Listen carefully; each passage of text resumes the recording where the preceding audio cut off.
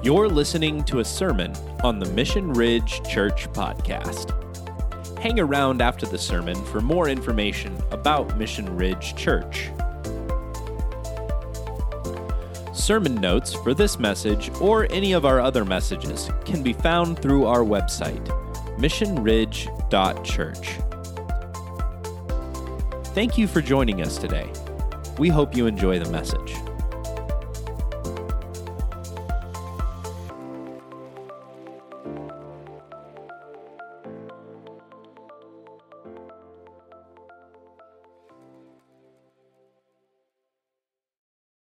Right.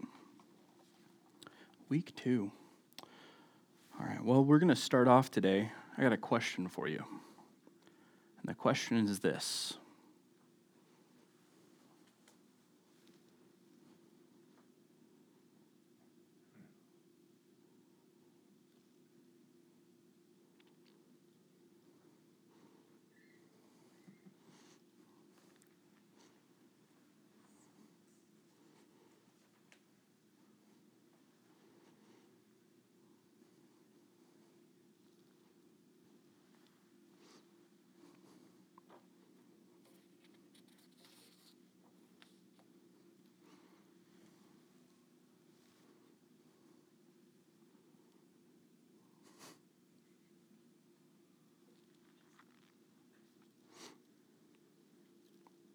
I won't make us go too much longer because we're all going to start laughing. I know. Scott was like, oh, this is going to be a perfect nap sermon, right? Right? Fantastic. Also, I have a lot of things to say about silence. The irony of that is not lost on me. So we can't go too long because if not, we'd be here and I can't break Rob's record. So that would be terrible. But how comfortable with silence are you? Like, as you're sitting there, at first you probably, like, is Logan always being cute? Or did he forget what he was going to say, right? Logan just being silly, being a Logan, pretty classic. But then I got to tell you, just to be honest, standing in front of you, I practiced this. And when I practiced it, I sat. And it's much more comfortable for me to sit in silence in my room, like staring at my computer notes, than it is to stare with like Al making faces at me and trying not to bust up laughing. That was a whole different level, logging that one away for future reference. But silence and solitude, it's something that we're not really used to in our society. It's not something that it's not normal. Like if you're quiet, you can hear the Pepsi machine thing in the back of the room. It's incredibly noisy. There's buzzing coming out of that amplifier up here. There's noise all around us, and a lot of times we just completely ignore it. Now, I was pretty aware of silence because when I was a composition major, one of the things that we had to learn, and without fail, every single composition student would start off this way. The first couple of compositions they would have all of the notes. It would just be like black on the page. There's no silence. They wanted to put all of the ideas in there and all of the thoughts and all of the musical things. And we're going to have all of the voices singing, and it's just constant barrage of sound. And they'd play the composition, and then the professor usually at some point would say, you know you can use a rest, right? I don't know who would have ever been told that. Oh. I guess I could use a rest, right? Which is funny because as a performer, there was a lot of times where the band would get yelled at because we weren't playing the rests. You have to play the rest, which doesn't make a lot of sense until you realize that there's a difference between just like letting a certain amount of time pass and letting it pass. Like there's a tangible difference. And when you hear a good performer, they play the rest. The silence is important to music. And so I knew that. But within the spiritual world, within just my life, silence is not something that came natural to me. At some point, I heard my friend Marty talking to our college group about an experience he had as a student where he had a professor tell him that he needed to just go sit someplace quiet until his mind had just calmed down and his mind was quiet.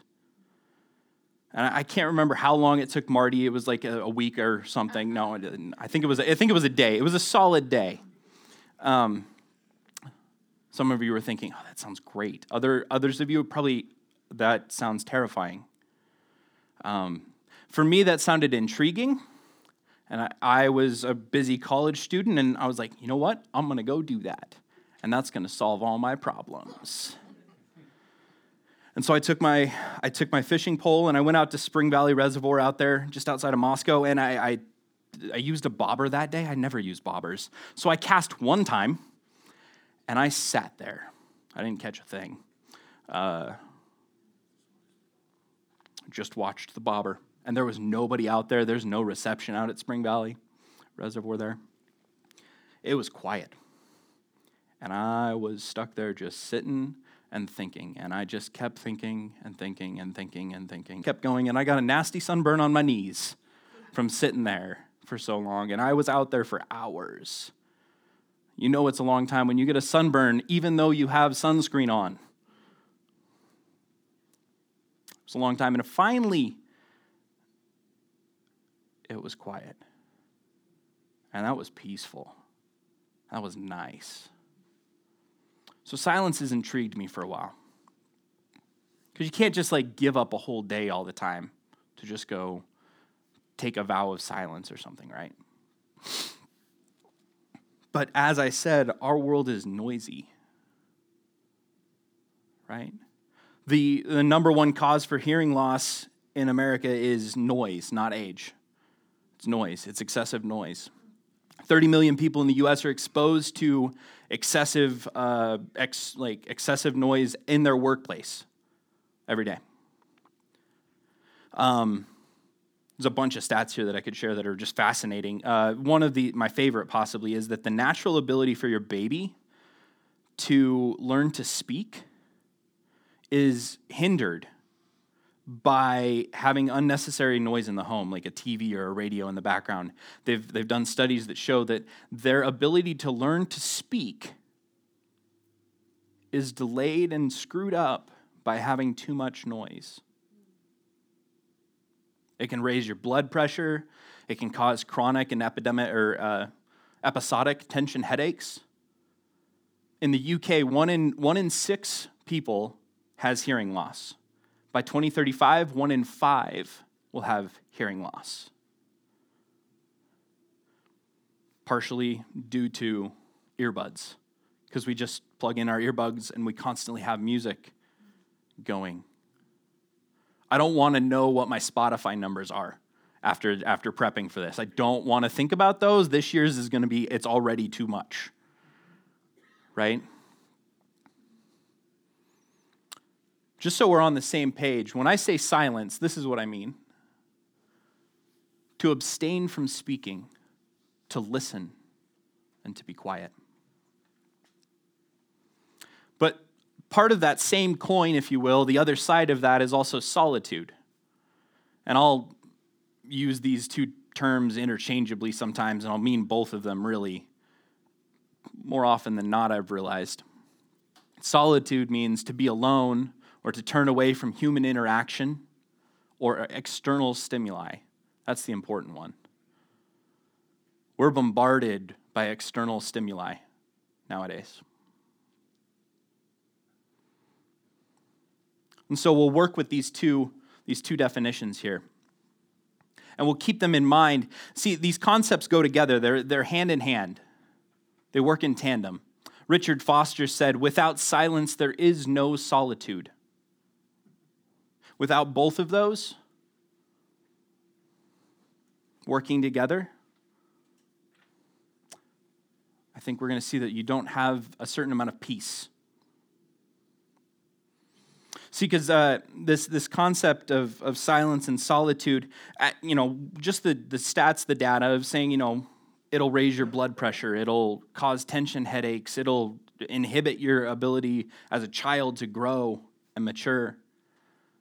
Sounds like it might be important just from a stewardship standpoint. I mean, we just got done talking about stewardship for a couple weeks, right? And stewardship of self was one of those categories. So just from that standpoint, from a health standpoint, silence and solitude, letting your body kind of relax is probably a good thing. Studies have shown that 10 minutes of silence a day, just 10 minutes of silence a day can have a huge impact on your well-being. It blew my mind when I found that out. Because that doesn't sound like a lot. For me, it was like, I got to go out to Spring Valley all the time and like 8 hours of silence and like become a monk. No, 10 minutes of silence. That sounds doable. More so than the physical well-being, though, I think is the spiritual well-being. See, without silence and solitude, you automatically handicap. It's automatically handicapped. Your ability to connect with and connect and hear and draw closer to God. As we're talking about drawing closer to God through Lent here, if you refuse to embrace silence and solitude, if that's just something that you push out or don't have time for, then you're automatically just knocking it out at the knees. Thomas A. Kempis, Thomas from Kempen, as I learned, was an old church father, and he said this: "In silence and quietness, the devout soul makes progress and learns the hidden mysteries of the Scripture."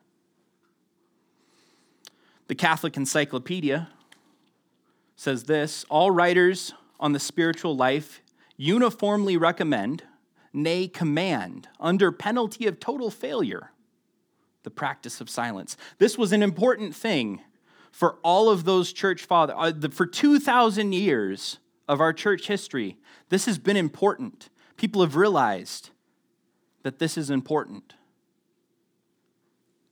And I don't know if there's been a time where it's been more difficult for us to practice silence, for us to be in solitude.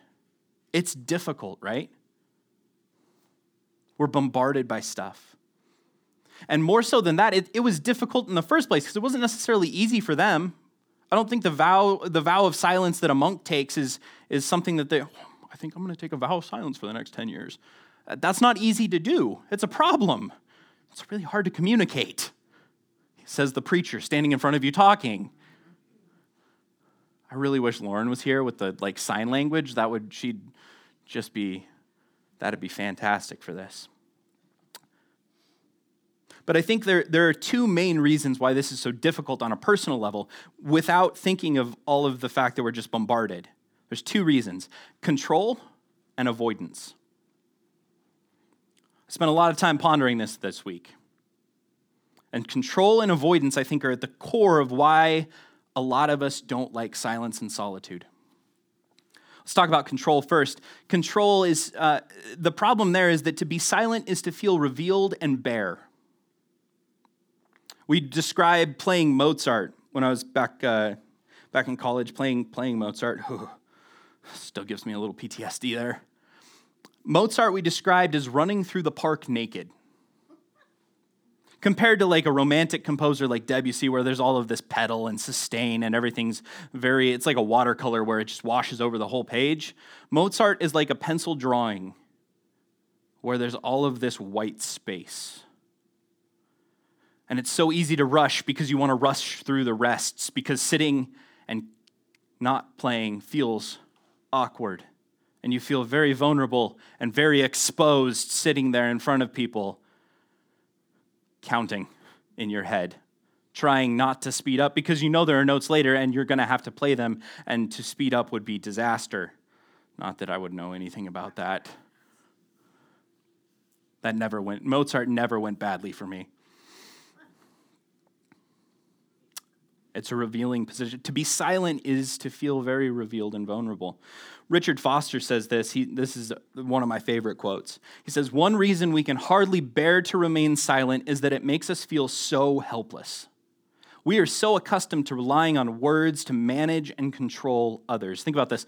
When I'm interacting with you, the primary way that I have to influence you is my voice. That's our primary thing, is that our ability to communicate is exceedingly high. And to sacrifice that feels scary. He continues, if we're silent, who will take control? Well, God will take control, but we never let him take control until we trust him. Because to give up that control with somebody means that you're giving them trust. It's submitting yourself. Silence is intimately related to trust. So I think the need for control, and I identify with that one a lot. Like, I'm kind of the type of personality that wants to persuade people. So to give up control, that's like folding on aces. You don't do that, right? Control. That makes it difficult. The second one is avoidance. I heard this phrase preparing for this, and it cracked me up something fierce. It said, my mind is like a bad neighborhood. I don't want to go there alone. And if I do, I want to be in a car and I want to get through there quick, right? I want to be armored up and just move right through that. Absolutely. I don't want to spend time in my mind. That's like Skid Row down there. Terrible. Most people avoid conflict. That includes internal conflict. When we spend time in our heads, a lot of times we start setting up conversations with ourselves. We start wrestling with our decisions. Silence leaves you alone with your ideas. Silence leaves you alone with your thoughts and your fears and your worries and the things that you feel impending doom about. Oh man, I still have to clean my room. There's a gigantic hole in my wall still. What am I going to do with that, Ron? Who would drill a hole in a pipe? I don't know. Don't worry, Mike. There's no pipes near your windows, I hope. We'll find out. So you're left sitting there. That's why when we hit the pandemic, y'all remember when the world shut down? Remember that bit? And suddenly everyone was alone and forced into solitude, which was wildly uncomfortable. And suddenly all of these, everyone loved Zoom all of a sudden. Or the TikTok videos, TikTok exists now. Oh. See, and it's really easy for us to avoid. It's so easy. See, we walk around with these things in our pockets, right? And all I have to do is open up Instagram, and I've got hours of entertainment where I can just keep watching videos of who knows what. Or TikTok. I refuse. I will not. But it doesn't matter what app. It could be Reddit. It could be your news app. This is an unending stream of information that you can just distract yourself with, right? And we're not limited to just our phones. We've got Netflix. We've got HBO. We've got every streaming service imaginable. We've got. I don't know about you. I can just find projects to constantly distract myself. There's always something. I became a homeowner and suddenly I have projects forever, right? There's always something to do. I can clean something. I can go play a video game. I can avoid like a champ.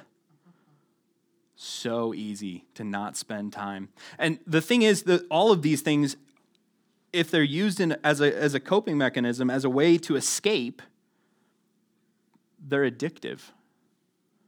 Because spending time in our heads alone and dealing with that conflict in our brains is hard, and we don't like to necessarily do hard things, and that doesn't sound pleasant. And so I would much rather just give myself a dopamine rush by watching cat videos.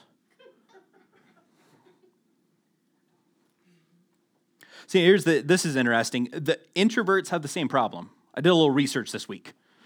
I don't know if you're on Facebook, but I asked a question, and then I did a lot of reading on people's responses. And I had a lot of follow-up conversations with people where I spent more time listening. And what I learned is internal noise is just as much a problem. Avoiding shows up just the same, even if they might think it doesn't. That was my favorite. It was a couple of people where they're describing how they're so okay with silence and solitude because they're describing what they do to avoid it. That was enjoyable. I didn't point it out. I just learned. What I did notice, introverts might feel the need for solitude. That might feel like a more natural state to not be around a bunch of people, right? But it doesn't mean that the silence part of that is any more easy. It just means that they don't want to be around a bunch of people as they're being not silent.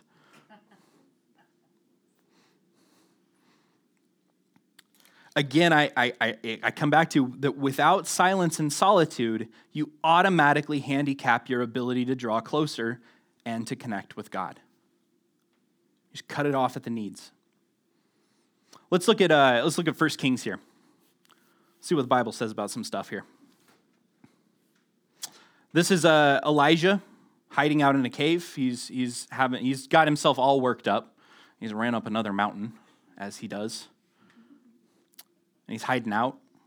And him and God are having a conversation. And God says, "Go out and stand on the mount before the Lord. And behold, the Lord passed by, and a great and strong wind tore the mountains and broke into pieces the rocks before the Lord." That's noisy. I don't know if you've ever heard a rock breaking, but it's not quiet. But the Lord was not in the wind. And after the wind, an earthquake. Earthquakes are not quiet. But the Lord was not in the earthquake. And after the earthquake, a fire. A raging inferno is not quiet. But the Lord was not in the fire. And after the fire, the sound of a low whisper. Just a quiet voice. And when Elijah heard it, he wrapped his face in his cloak and went out and stood at the entrance of the cave. And behold, there came a voice to him and said, "What are you doing here, Elijah?" Which is, oddly enough, the same question that he started with earlier, and then Elijah gives the same answer, but we'll discuss that in care groups and argue about what that might mean. That's a different sermon. It's fascinating, but a different sermon. And what I want to focus here is that Elijah's all worked up. He's all hot and bothered. What do you think God is trying to get Elijah to do here? What's God's angle? What's he trying to teach Elijah?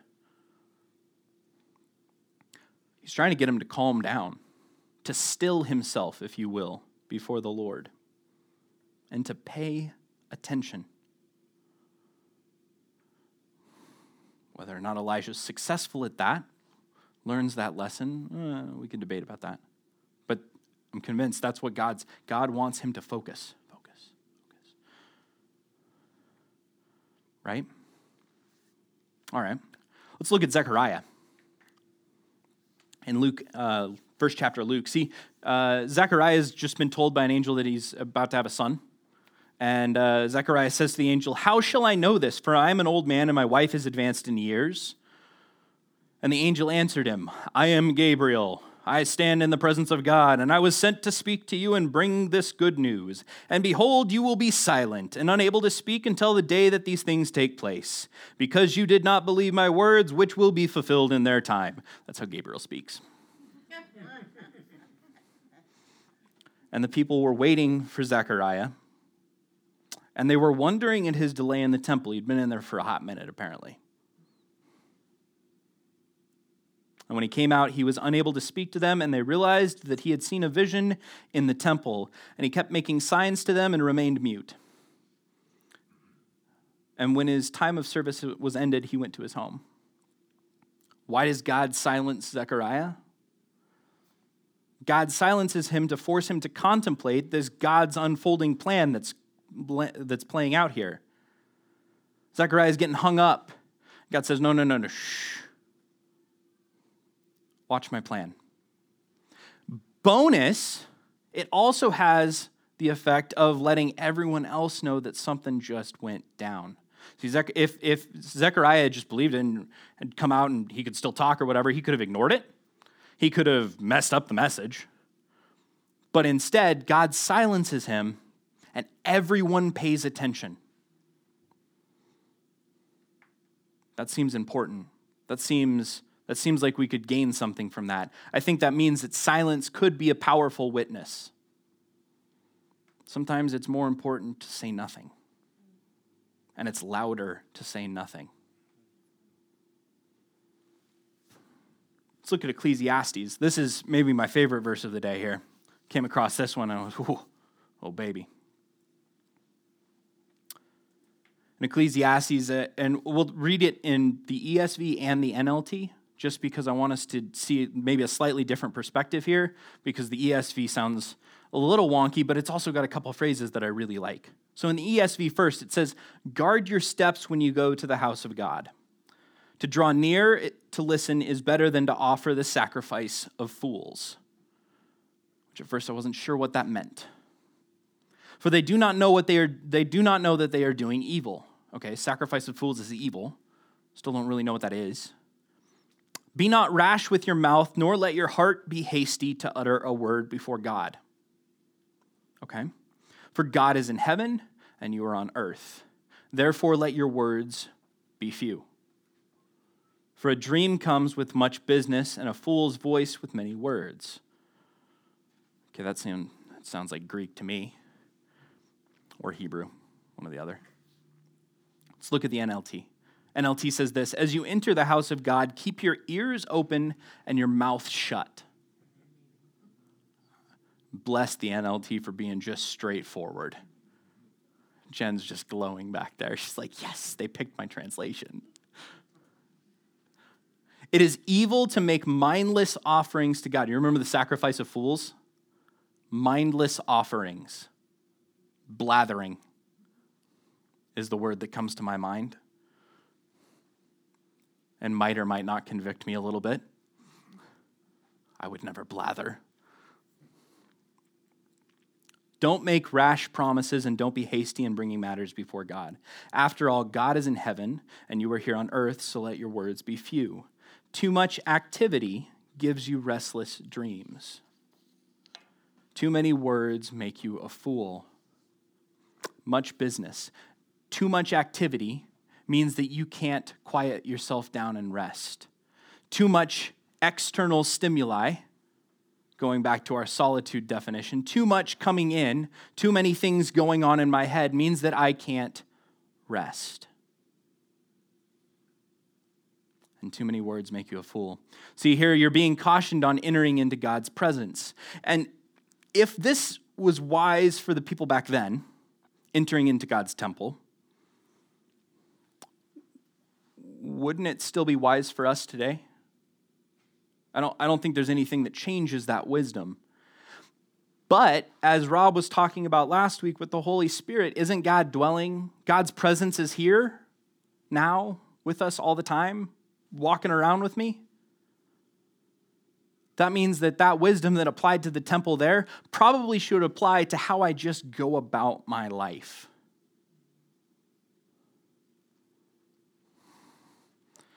Seems a little tougher even, but I think it still holds true.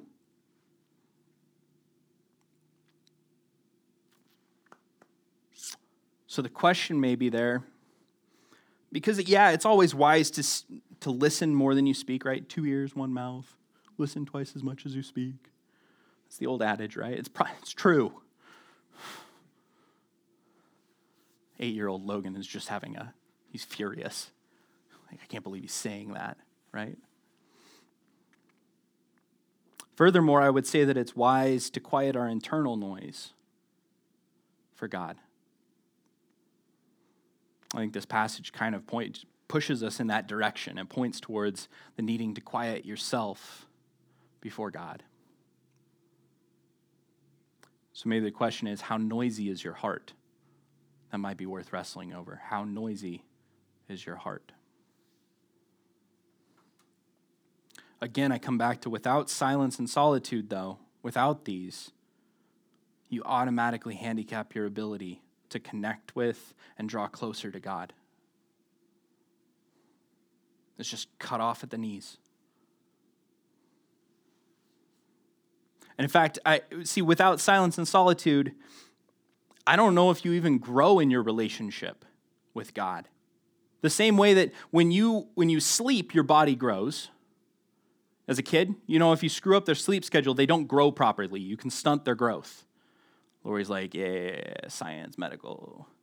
I remember that one. My parents used it on me for bedtime. They're like, you have to grow, you have to go to sleep, otherwise you'll be short. Now, on the other hand, I've been trying to not grow, and so I don't sleep now, and it's still not working, so I don't understand that. But in the same way that like your body rests and it recovers, your muscles heal themselves while you sleep, while you rest, while you're quiet. And if you don't do that, your body doesn't heal itself, which usually leads to death.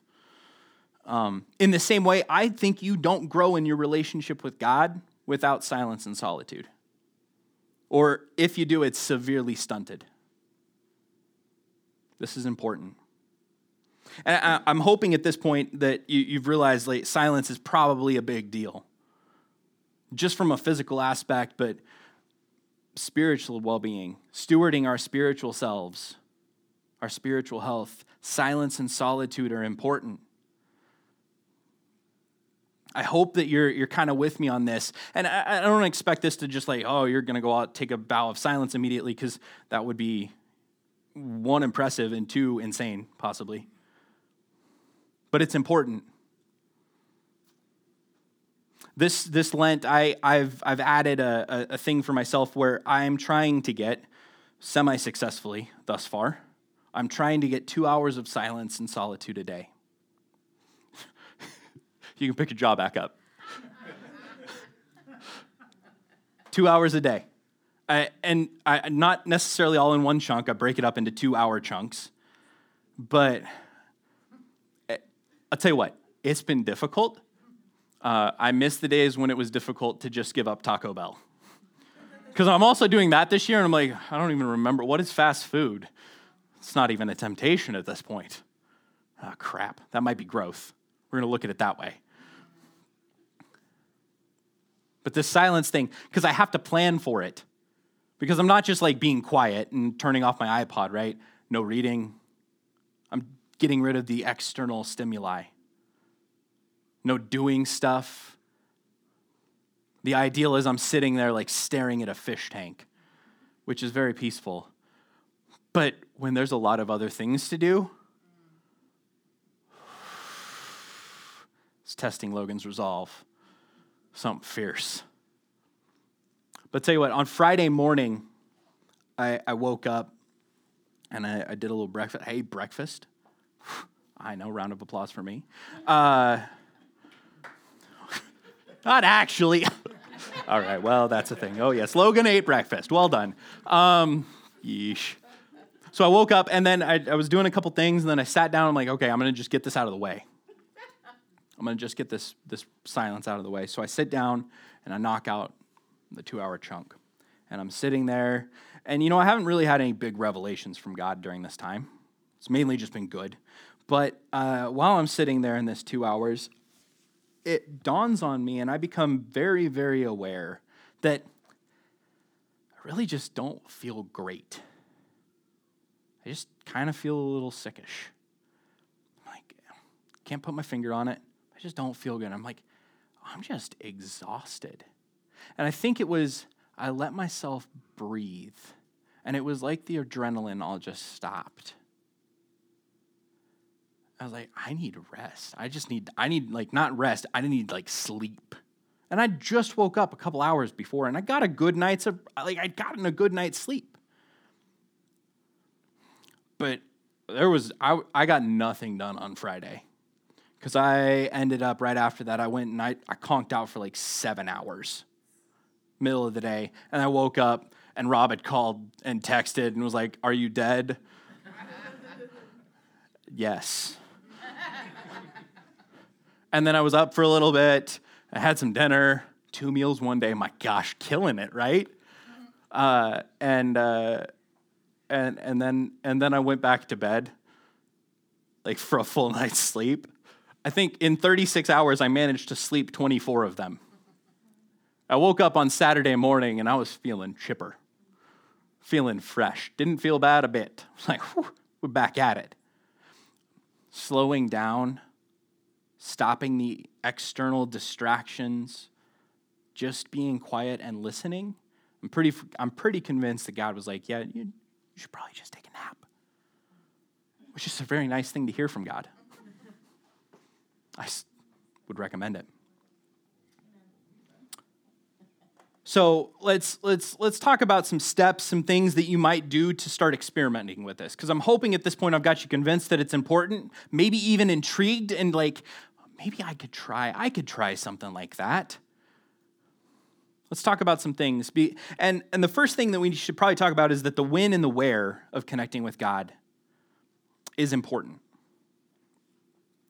If you don't intentionally plan it, I can point to times this last week where I didn't intentionally plan it, or I didn't plan it well, and I'm trying to do an hour of silence right before bedtime.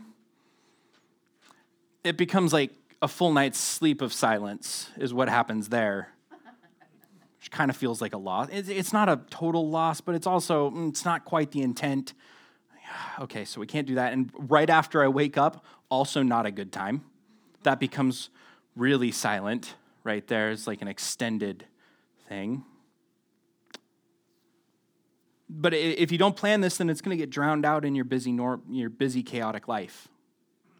For some people, going and getting out in the mountains, right? Going out camping or hiking or on some spiritual retreat, like that's the place. Now, I'm not saying that's bad. That is good. Problem is you can't do that all the time. Because if not, then you'd just be living in the mountains by yourself, which sounds kind of nice, to be honest. Just like a bunch of amen right there. Cool. All right. We're going to have a bunch of mountain gurus. That'll be Mission Ridge. We'll be comprised of that. But those get spaced out. And imagine this like a relationship.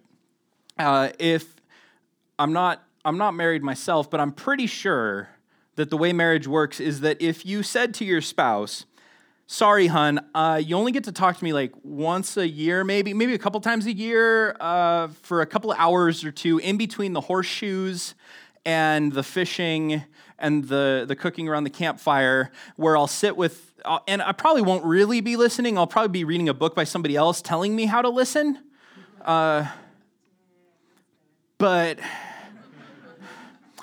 I'm not saying, I feel, that might be, but I feel like that wouldn't be beneficial to the relationship. You guys can tell me if I'm wrong, but I'm pretty sure I'm right. Why would that be any different with God? So I'm not saying retreats are bad. Go to retreats, do retreats, get those big chunks. You need a Spring Valley every once in a while. Go sit for 8 hours and just be quiet, and that's good. But you probably should start to establish some easy-to-access spots and times and start practicing silence. Because here's the other thing. When you get there, if you haven't practiced, if it's completely foreign, then the learning curve is real steep. And it takes something drastic maybe to shock you, or it's just not as useful as it could be. So let's talk about some options that might ease you into some stuff. Some things to consider. Now, I'm not saying do all of these. Pick one, maybe. These are just ideas that I had. First one, super simple. Turn off your car radio. Just listen to the noise of the road. Just pick a drive. You're on your commute. Just turn off your car radio. And then Rob will be thinking about that 21 Pilots song. I saw that in your eyes. But just turn off your car radio. Just listen to the noise. Might improve your driving. There are things that say that is a thing. I don't believe them. I'm a great driver with the radio blaring. Never get distracted. But just turn off your car radio. You try that. That's an easy, quick way to start practicing some silence. Like a baby step. Number 2 is a journal. Now, I will be honest, this is not my jam. I don't do this. I heard this from other people, and they were like, this is really important. And there was enough people that said it that I was like, all right, I'll talk about it. Journaling's not my thing. but they say that it's good for getting those internal thoughts out of your head. I'm getting nods. I can tell who the journalers are. I would recommend doing this without music, probably. Because if you're journaling without music, then the music's not affecting your mood. And so that might be better at getting things out of your head. But I'm not an expert because I'm not a journaler. That's just I was like, I feel like that might be effective. Number 3, take a walk. Now, there are steps to taking this walk, pun intended. Oh, so good. First step, leave your headphones at home.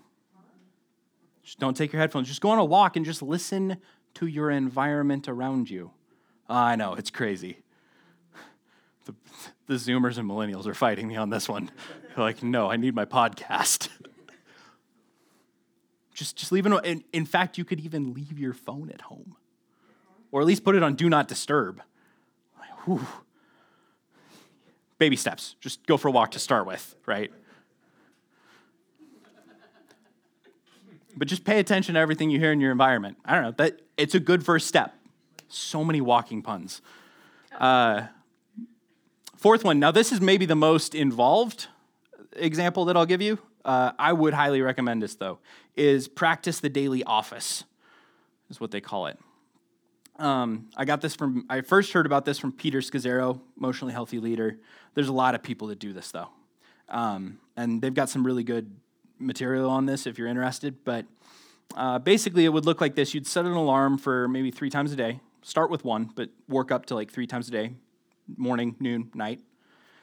And this daily office is you set aside some time to spend with God at structured times during the day. And you just interrupt your day, and you just do it. It's like 10 minutes. It's a good time. Which, if you remember that 10 minutes that increases your well-being, that might be applicable.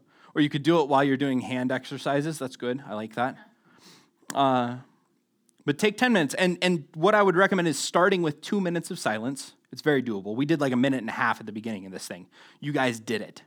You can get 30 seconds more, you'll survive. Start with 2 minutes of silence. Then do maybe 3 minutes of reading through a scripted prayer. And I've got some options. If you're interested in it, you can come find me. I'll give you the PDFs. And then maybe like 3 minutes of prayer for yourself, just talking to God about, hey, this is what I got going on today. This is where I need you. This is what I'm feeling. That sounds pretty good.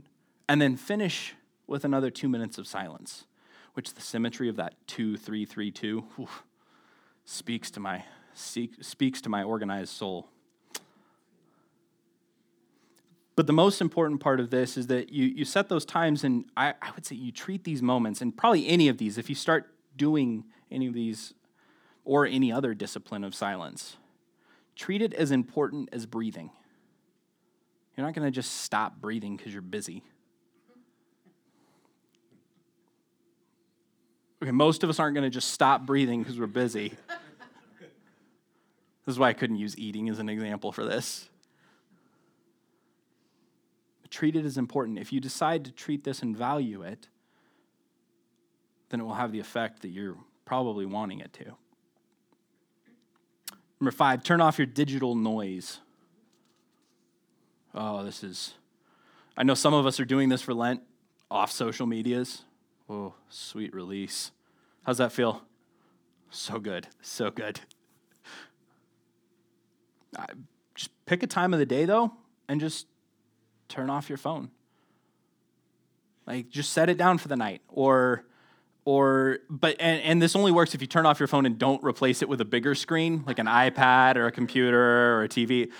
But we're bombarded by digital noise now. And so it's just, that can be some really good silence, even if you're still having conversations with people, just because it's reducing that outside stimuli.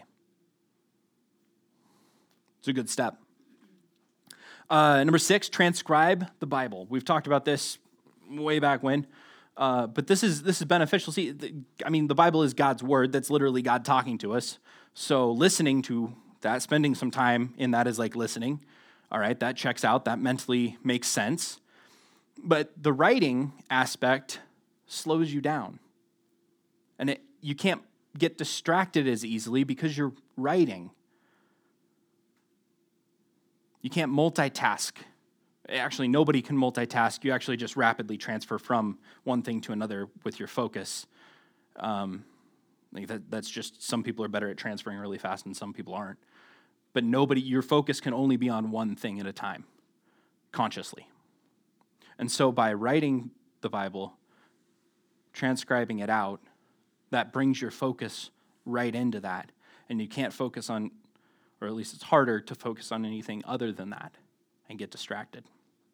That might be beneficial. Last but not least is to, what I'm going to say, pull a Logan,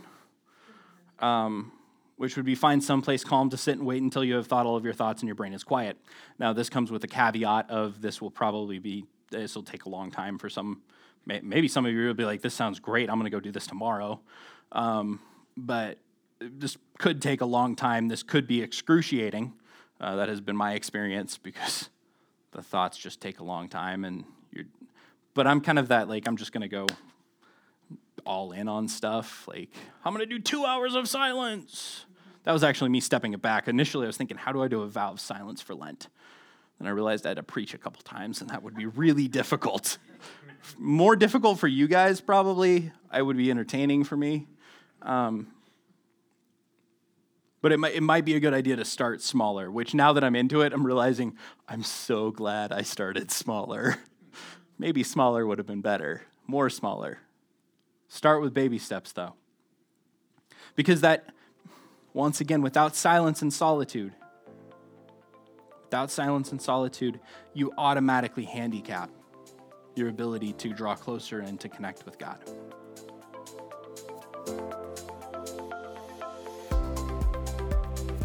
Thanks for listening to the Mission Ridge Church podcast.